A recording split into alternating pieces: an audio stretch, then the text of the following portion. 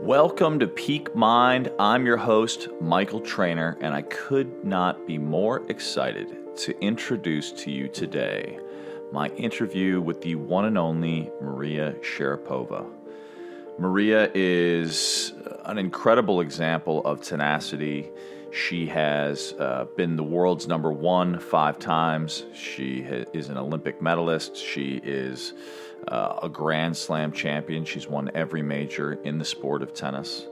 And I think in some ways most impressively to me, she is the exemplification of tenacity and moving through vision and adopting through vision, even and actually especially during times of challenge. And for me, 2018 was a time of particular challenge, and her book, Unstoppable, was a great guide in seeing through those challenges and in kind of looking for new tools to create opportunity in the obstacles of life. And in this episode, she goes into a great many of her strategies that she's used as a champion to get to the top and to stay on top. She goes into the value of bringing in different coaches into your life during different phases of life and why she does that. She goes into the difference and distinction between goodness and greatness and how to rise through tough times and the exemplification of greatness. She talks about getting knocked down and getting back up. She talks about seeing obstacles as opportunities. And she talks about her new vision of success and how she looks at goals differently now than she once did. I found it to be an extraordinary interview. I really enjoyed my time with Maria. She's not only an incredible athlete, but an incredible entrepreneur, and has put her vision to life in a variety of arenas beyond just the tennis court. And my conversation with her was really one of the most inspiring conversations I had last year. So I'm very excited to share this with you. Part of my vision with Peak Mind was not only to bring you some of the best people on the planet, the best performers, but also to bring you some of the best products. And when I decided to launch the show, I reached out to 2 of my favorite products that I use actually on a daily or near daily basis, Four Sigmatic and Organifi. And I asked them if they would be part of launching the show, and they both agreed. And so I want to tell you a little bit about each of them. Four Sigmatic is an incredibly high-quality organic coffee with lion's mane. And for those of you that don't know, lion's mane is actually an incredible brain booster. It's been used by monks to actually enhance their meditation practice. And as I'm committed to a peak mind, and as I look and strive to learn from peak minds, one of the things I'm always looking out for are what are the nootropic or adaptogenic herbs or mushrooms that can be incorporated into the diet to enhance performance, mental acuity, etc. And in my research, what I discovered was lion's mane's actually been used for millennia in different cultures to enhance cognition. So I'm stoked that Four Sigmatic actually launched an organic coffee with lion's mane because it's one of my favorite mushrooms, and I pretty much now drink it on a daily basis. It's incredibly tasting coffee. Just drank coffee as anyone would conventionally, and then I realized there's tons of mycotoxins in conventional coffee, molds, oftentimes are contaminants in coffee. And what I love about Four Sigmatic is it's super high quality, organic, and infused with the best mushrooms on the planet, which in my view are lion's mane. So if you want to check them out, I highly recommend it. It's Four Sigmatic, FOURSIGMATIC.com. And if you put in /peak, you get 15% off on your order. That's foursigmatic.com/peak. I'd also love to introduce you to my favorite protein brand. So when I work out, I don't know if many of you have had the challenge of finding a protein powder without artificial ingredients, without sweeteners. I have no interest in having, artificial ingredients in pretty much anything I consume. But what I love about Organifi is they have a great tasting protein powder. I've been using it for years. Oftentimes I like to kick off my day with protein, but I may not have the time to cook a full meal. And so what I'll do is I'll do the Organifi Complete Protein with blueberries, which are also extraordinarily good for your brain. And I put my pre and probiotic supplements into the smoothie, and I put in spinach and some of my grains, and it's like rocket fuel for my morning. So absolutely love Organifi. I really recommend you guys check them out. I've been taking it for years, and for that you can just hit up Organifi, ORGANIFI.com, and at checkout if you put in Peak Mind, you'll get 20% off. Again, that's Organifi.com and Peak Mind at checkout. Two of my favorite products. I hope you love them. Give them a try. Again, I would only put out there things that I genuinely believe in and things that I genuinely use, and these are two of my favorite products on the market. So without further ado, it's my pleasure to introduce the one and only Maria Sharapova. All right, I'm here with Maria Sharapova. Maria, yes. Thank you for being with me. Of course. I just actually, you gave me graciously a copy of your book, Unstoppable, and I couldn't put it down. I loved it. Thank you. Obviously, I think many people know you in regards to your accomplishments, 5 Grand Slams, including every major. You had the honor, I learned in the course of the book, of being the first female, is that right, to be asked to be flag bearer for your country? Yes, right. So absolutely incredible accomplishments. The best of the best, ranked number 1 several times. But what actually struck me most and what I loved about the book was you're talking about the challenges and the tenacity that you've demonstrated through the challenges. Right. And I think that's something that all of us can relate to. Yeah. So I was wondering if you could take me back a little bit. You start in the book with the story of your father and your journey kind of into tennis, starting at 4 years of age. Can you share a little bit about that? Yeah. Well, one of the reasons I wanted to write the book was so much of my life post-winning Wimbledon at 17 years old was recorded, from the matches to interviews to everything.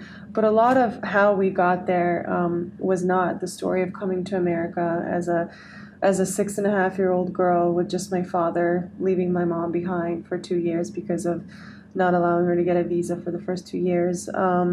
Martina Navratilova spotting my talent at a kids clinic amongst hundreds of other kids when I was just 5 years old, which is crazy because I see 5-year-olds now and I was like, I don't know if they're going to be great. I don't know if they're going to be good or make it or play college. So for her to be able to pull my father aside and say, your daughter has talent and I think you should do something about it. And then my dad sort of stepping up and saying, I'm going to take action. Like, there's not enough to develop this tennis in Russia. Tennis was by far maybe a least popular sport back then, especially in the north. You had hockey, you had all the winter sports, Olympic sports, you had gymnastics, but tennis was just not quite as where it is today. Sure. And so we bought a ticket. They bought a ticket to Florida. We landed in Miami Airport, and following that, just years of trying to figure out where to train, how to train, with what coach. You mentioned in the book, which I found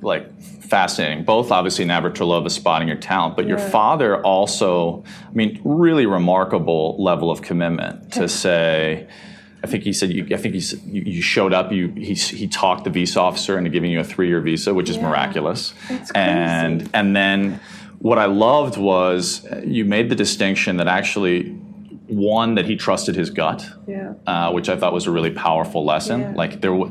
It's very, obviously it's a huge leap of faith. We think a lot about our decisions, right? We before we make them.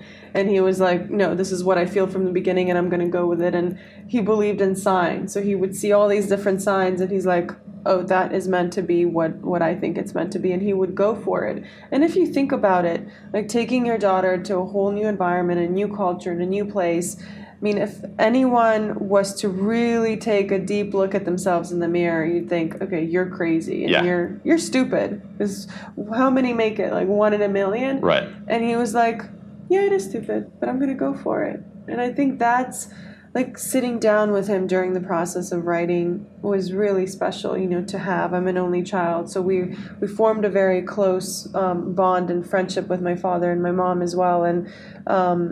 And so much as, and as I was writing this, I also noticed from other people how so much of a relationship between an athlete and a parent becomes very distant as the athlete goes older, because of the dedication and the commitment and the time that the parent and the athlete spend together. And it was really the opposite for me. Like, my dad was by no means an easy figure. Like, he was very harsh and tough, and he knew what he wanted, and he was strict with me, and from everything from pre-match to stretching to the way that I trained to going to bed early in the evening. So all those things. But I didn't resent him for it, because I loved what I was doing, and I knew that he was only contributing to what I wanted to achieve. And he sacrificed it profoundly. I mean, you talk about him throwing his back out and being in pain for a full day without it being discovered. And I mean, a variety of things. I obviously had because of my relationship with my father, had a very deep resonance with the degree to which he had your back. Right.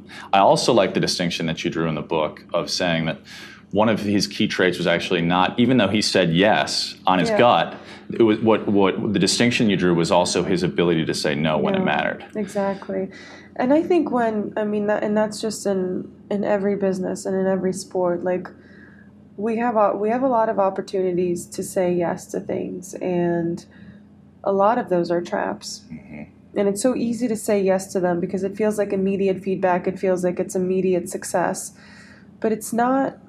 I don't always believe that it's long-term growth. It's not always the right decision for long-term. And I'm someone that from a very young age, and I don't know exactly where that came from, but I've always had long-term vision. So I'm not doing something today for tomorrow. I'm doing it for the next day. And if what I do today results in a great day tomorrow, that's a bonus. Yeah. Yeah, I noticed there was a variety of, because I'm always looking to distill down in sort of speaking with these peak minds, what are the consistent, behaviors that one could replicate in their own lives. And to me, what kept coming back was, and you mentioned this, your incredible tenacity, mm-hmm. Both the vision, long-term vision, and ability to see through the setbacks. Right. And I want to touch on, obviously Wimbledon being a marquee moment, 17 years old, but the match which you go into some detail around with Lindsay Davenport, where it looked like you were basically... I was out. You were out. Yeah, I was semifinals of Wimbledon. I'm down a set. In front of this amazing crowd. The Royal Box has Billie Jean King and all the greats in there, and I'm this happy camper losing. I don't know. It was bad. A set and a break, and it starts raining. And I was like, oh, that means I have to wait for my flight out. And I wanted to get it over with. I had no chance. It was she did everything that I did and better. Yeah. And I remember going back into the locker room. I was reading some gossip magazine, eating a chocolate bar, getting my legs rubbed down. And I go, it was 5 to 10 minutes before the match resumed. And I have this. First, it was my father and I and my coach, and then it was just the moments before were just my father and I. Mm-hmm. And he looked dead straight into my eyes, and he was like, "You're going to win this." Mm-hmm. And I was like, "Have you been watching what's been out there? How am I going to Not based on evidence, yeah. So I went from laughing to being scared shitless, because I was like, whoa, how does he? And all of a sudden I thought, you know what? Maybe he's right. Yeah. And so I went. It's amazing what words can do, that quick moment of, you have a chance. Yes. And look, it could have gone complete opposite way, and I could have gone to the court and lost the next few games and been out of the tournament, but it was little by little, you win a few points, you put them together, and the next thing you know, she's thinking about being in the finals of Wimbledon, and she's had 2 hours to think about it, and it's not an easy position to be in. Yeah, you talk about that distinction in terms of having something to win versus having something to lose. Yeah. And what I love was you went on to beat Lindsay, went on to win Wimbledon at 17, one of the youngest players ever to take that crown on a marquee stage. Right. I loved how you mentioned the fact that your father's laughter you'd never sort of seen before or after in that way, but the way that affected your mindset. And also mentioned the degree to which like other conditions, like the house you were in, like the fact that you were with a 2-year-old who like kept you grounded, the degree of having those kind of grounding forces was pivotal. And so I thought a little bit about team, because what also occurred to me is you sort of break up through the course of your journey. You work with different coaches. Obviously, your father being a marquee figure. And he still overlooks the process. But along the way, I've worked with many different coaches. And that's been an interesting process because as an athlete, when I was young, it was very much like I felt like it was just myself and it was just me who was winning. And I've gained a whole new appreciation of what team is and what everyone does and how everyone influences and impacts what you do on the court. And even though it's just you out there, there's so many people that pour everything of their job and even more and go above and beyond to make you great and be a champion. But it wasn't something that resonated with me from a young age. I just thought it was just me and I go there and I win or lose. And a lot of it is like I take responsibility for losing and I take responsibility for winning. I'm the one that holds the trophy. But I think what you need to also understand, and I learned that, is that what I need as a 17-year-old wasn't the type of coaching that I needed as, a 20-year-old or someone that's 25. And you evolve as a player. You need different things. And, maybe in the beginning it was a little bit more technical. And the process of understanding that, it sometimes takes too long. And I've made that mistake before. Like realizing that, like I'm moving into a different chapter. I need something else. I've become comfortable. I've become complacent. The drills that I'm doing, the repetitions I'm doing, it becomes a little too similar. They're not keeping me on my feet. They're not keeping me surprised. And it's very delicate because these are also relationships. Like I spend more time with these people than I spend with my family. And so it's like, how do you know when is the time to... That was my great learning, actually, and there are a variety of insights I garnered from the book. But really thinking about, you mentioned, I think the first time you mentioned was at 18. You realized both your great strength, like you understood your own game. Yeah. You understood your great strength, but also you understood your own weakness, such that you could overcome it. Right. And then in working through, for example, one of your great strengths was your serve. And then obviously when you faced injury, you had to reinvent your game again. Exactly. And so to me, both in that view of tenacity, but also in the context of reinvention, it seems to me actually that foresight is one of your great gifts. And it was one of the great learnings that I had from the book is like, okay, at this chapter in my life, right, who do I need to bring onto my team? And so one of the questions I had was, because there were key members of your team, both your father, and Connor, like there was various figures that were pivotal, that are marquee relationships. Right. Yeah. What was the process for you in terms of saying, okay, I both want to honor this relationship and everything that it brings, and I want to bring another aspect in to enhance my game? Right. Well, it depends on the time, and it depends on the frame of mind that you have. So, for instance, when I was going through my shoulder surgery and after having, I had a really powerful and strong serve. And I went through this phase of pain for a long period of time when my injury was misdiagnosed, where I couldn't understand, my arm and my body weren't connected.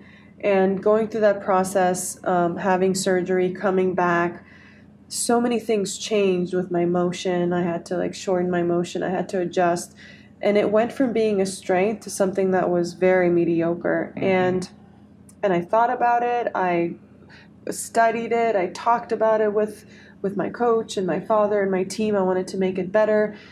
And then I took a step back and I realized that instead of focusing so much on what wasn't working, I started relying and improving the other aspects of my game and letting something else that was once a strength and that wasn't a strength at that moment kind of settle down into its own and not put that much focus. And I'm not sure where it came from. Maybe it was experience and finally maturity. I was able to say, you know what, we focused on this so much. When you have a problem and you're trying to figure it out and you bring other people and experts and opinions, and then it just becomes a hot mess. Right. And then, all the noise. And sometimes taking a step back is really important. But my father, he has very much a Russian mentality. Like, you need to make decisions that are based on your best interest. And that might hurt a relationship at this moment. But we give so much to what we do. Like, our work is so important to us. And we don't want to find ourselves being in a situation where we lose a match, we lose a deal, and we're forced to think, we tried to save that relationship because we want it to be nice and comfortable and complacent. And so we have this feeling of regret. Yeah. And that's awful. Yeah, I think that was one of the other things that I garnered from your narrative was looking at, like, always having the long game in mind. Yeah. Like, you talk about, even in the context of relationships, right? Like, in the locker room relationships, where a lot of people, feel the need to connect, whereas, and you've seen it always as like, well, I think there's just a commitment to authenticity is what I got from it. I mean, even in the context of, like the medical prescription, which then got banned, the fact that you came out and wanted to be the first to own the story yourself. Yeah. I think there's something to that to me. Like, it really shows a value in integrity and, like, authenticity, but like, and not covering things up. Like, that was one of the pieces, at least, that I garnered from it, right? Yeah. And so, but how do you maintain that discipline, right? Because it seems to me that it requires, the discipline of authenticity, and also the discipline of kind of keeping the end in mind, right? Like, there was a moment you talk about in the locker room where, like, right before a match, I think it was a Wimbledon match, I think it was Serena came up to you and was like telling you about her engagement and, like, where you hadn't had a particular previous relationship beyond the court. And it's like, am I being thrown off here? Yeah, is this exactly. part of the plan versus genuine? You don't know. And that's, like, what I question in the book. I still sometimes do, know? But I think, and especially when you sit down to write a book and you really go back to those particular moments where, so much of it is said about relationships and locker rooms and friendships and this being an individual sport, and how do you form those friendships and then get out on the court and compete. And for me, there's, like, it's black or white. Yeah. Like, there's no middle ground. It's how I felt from the very beginning. Now, respect plays a big part in this, because I don't need to be friends with someone in order to respect them. I think respect is the highest form of friendship in a competitive environment, to me. And I've had that mentality from a very young age, and I've carried it with me. It's always there. I walk into the tournament venue and got my headphones on. Mm-hmm. I've got tunnel vision. I'm in the locker room for a few minutes. I get my shoes out, I put them in, I take a shower, I go practice, I come back in there, I get ready for my match. I don't spend much time there. I have nothing to do there. Like, that is my office, and I treat it as part of my preparation, and not just, like, physical preparation, but mental preparation. Because when I get out on the court, I can't be, like, sitting around having, like, hot chocolate and eating marshmallows and s'mores and then, like, going out and, like, and pumping my fist. There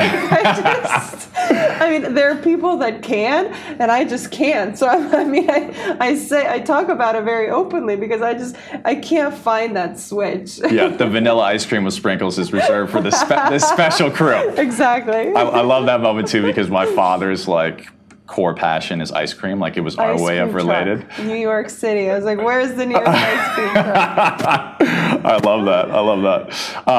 The other piece that really struck me was you draw a distinction between good and great. You say, it's easy to be good when everything's in your favor, but really greatness, and I don't want to put words in your mouth, but as I interpreted it was rising up in and through the really tough times. Yeah, definitely. Because there's only been a handful of times during my career where I've finished the match, I've come off the court, and I've been like, wow, like, everything I did just worked. Everything I had planned in my mind, the shots that I wanted to make, the patterns I wanted to play with, shot selection, I was in the zone, everything worked. There's only a few times that's happened. Yeah. Because tennis is, and I imagine it with every other sport. It's emotional, it's physical, it's mental. There are momentum changes. It can be an hour, it can be 3 hours. And so all that goes into play. It's impossible to be perfect. You know, there are players that make it look perfect, that make it look flawless. I mean, you look at Roger Federer and the way he plays, but he makes it look flawless. But to get to that moment of flawless is like the work ethic and the time and the repetition and everything that goes into it, is not the things that are not flawless that end up being flawless. So I really believe in this. When I come off the court and I think that I got through a match by not playing my best tennis is when I get the most confidence to keep going in the tournament and to keep improving. And that's something that Jimmy Connors actually told me as well. He says it's very powerful to be able to win a match when nothing is working. Yeah. You know, when nothing is working and it's your bad day, and you come through. I mean, he's like, if that doesn't give you satisfaction, I mean, then what will? Because everyone can feel great when they're playing great. Yeah. When everything's flowing, when they're executing. But it's when you're not and you're able to find a way to win. It's like, what more do you want? You know, and when he said it, he made it seem so simple, but it's absolutely correct. Yeah. Well, I mean, if you look at also, I mean, the arch, what was remarkable to me is to think you started at 4, 26 years you've been focused on this journey. And what I personally resonated with, because I have a deep reference, to probably the figure I love the most, is you started with the Mandela quote, which was talking about, you know, don't judge me by my successes, but judge me by the number of times that I've gotten knocked down and get back up. That's right. And so, to me, there were times, like when you talked about your surgery, obviously when the context of the medical regulations changed and you got suspended for 15 months. Which is a lifetime for an athlete. But I also I want to acknowledge you, because what I loved in the book was you always saw that, at least in the way that you reflected upon it, the positive in it. You're like, my body hadn't rested. I've been playing tennis for 20 plus years, and so like, I'm going to take this time. I'm going to go intern at the NBA. I'm going to go, I'm going to do a class at Harvard. I'm going to build my business. So like, how do you turn those obstacles into opportunities? It seems like that's something that you're always mindful of. I am, because I do believe that we have a choice of how we continue moving forward. And I don't think everyone's lives is perfect. And I think we all face challenges. And I faced one of my toughest challenges that I could have faced in the last couple of years as an athlete. And it's like you said, like it really helped me getting out front of it and telling the truth and telling what happened. It allowed me to go through the process with a sense of, you know what? Yes, I'm uncertain about when I'll be back. It might be 2 years, it might be 1 year, I don't know.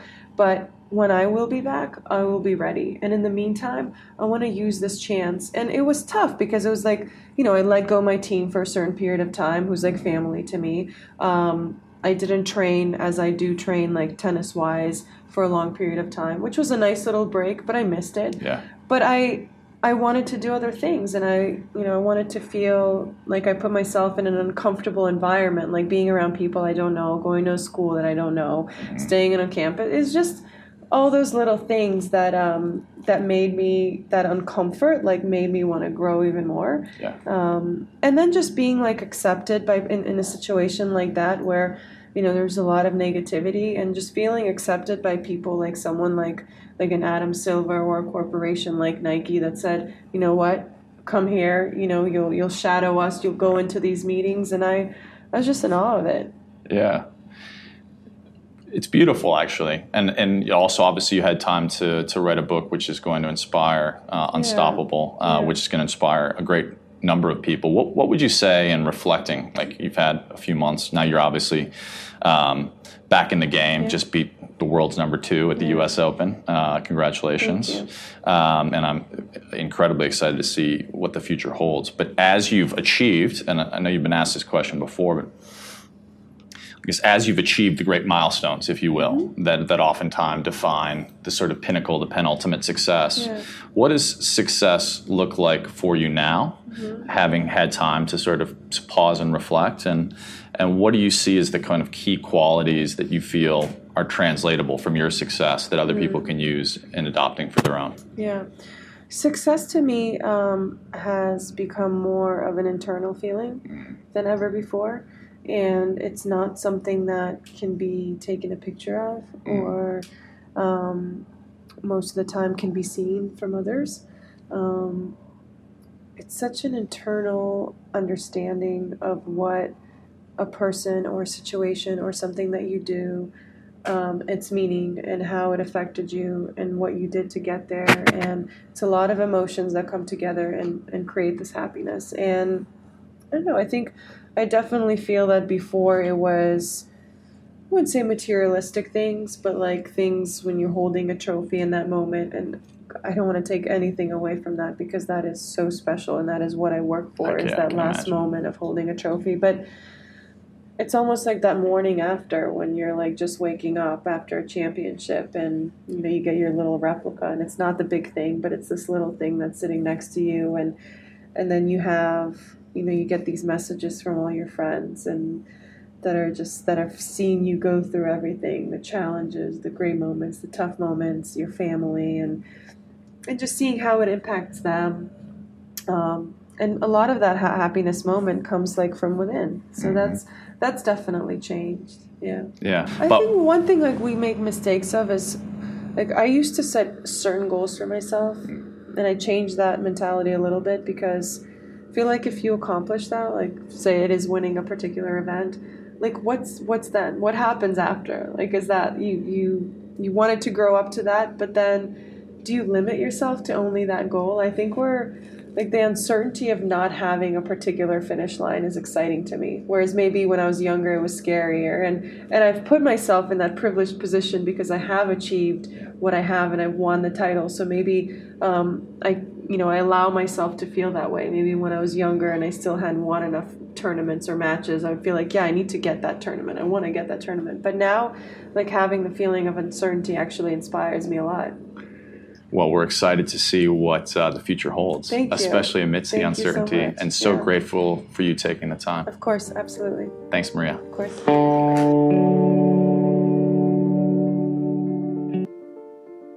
And there you have it. I absolutely loved my conversation with Maria. She brought some incredible insights into tenacity and having a vision and kind of redefining yourself amidst the uncertainties that life can often bring. And I was super inspired by the episode. I hope you were too. If you liked it, please subscribe to the show.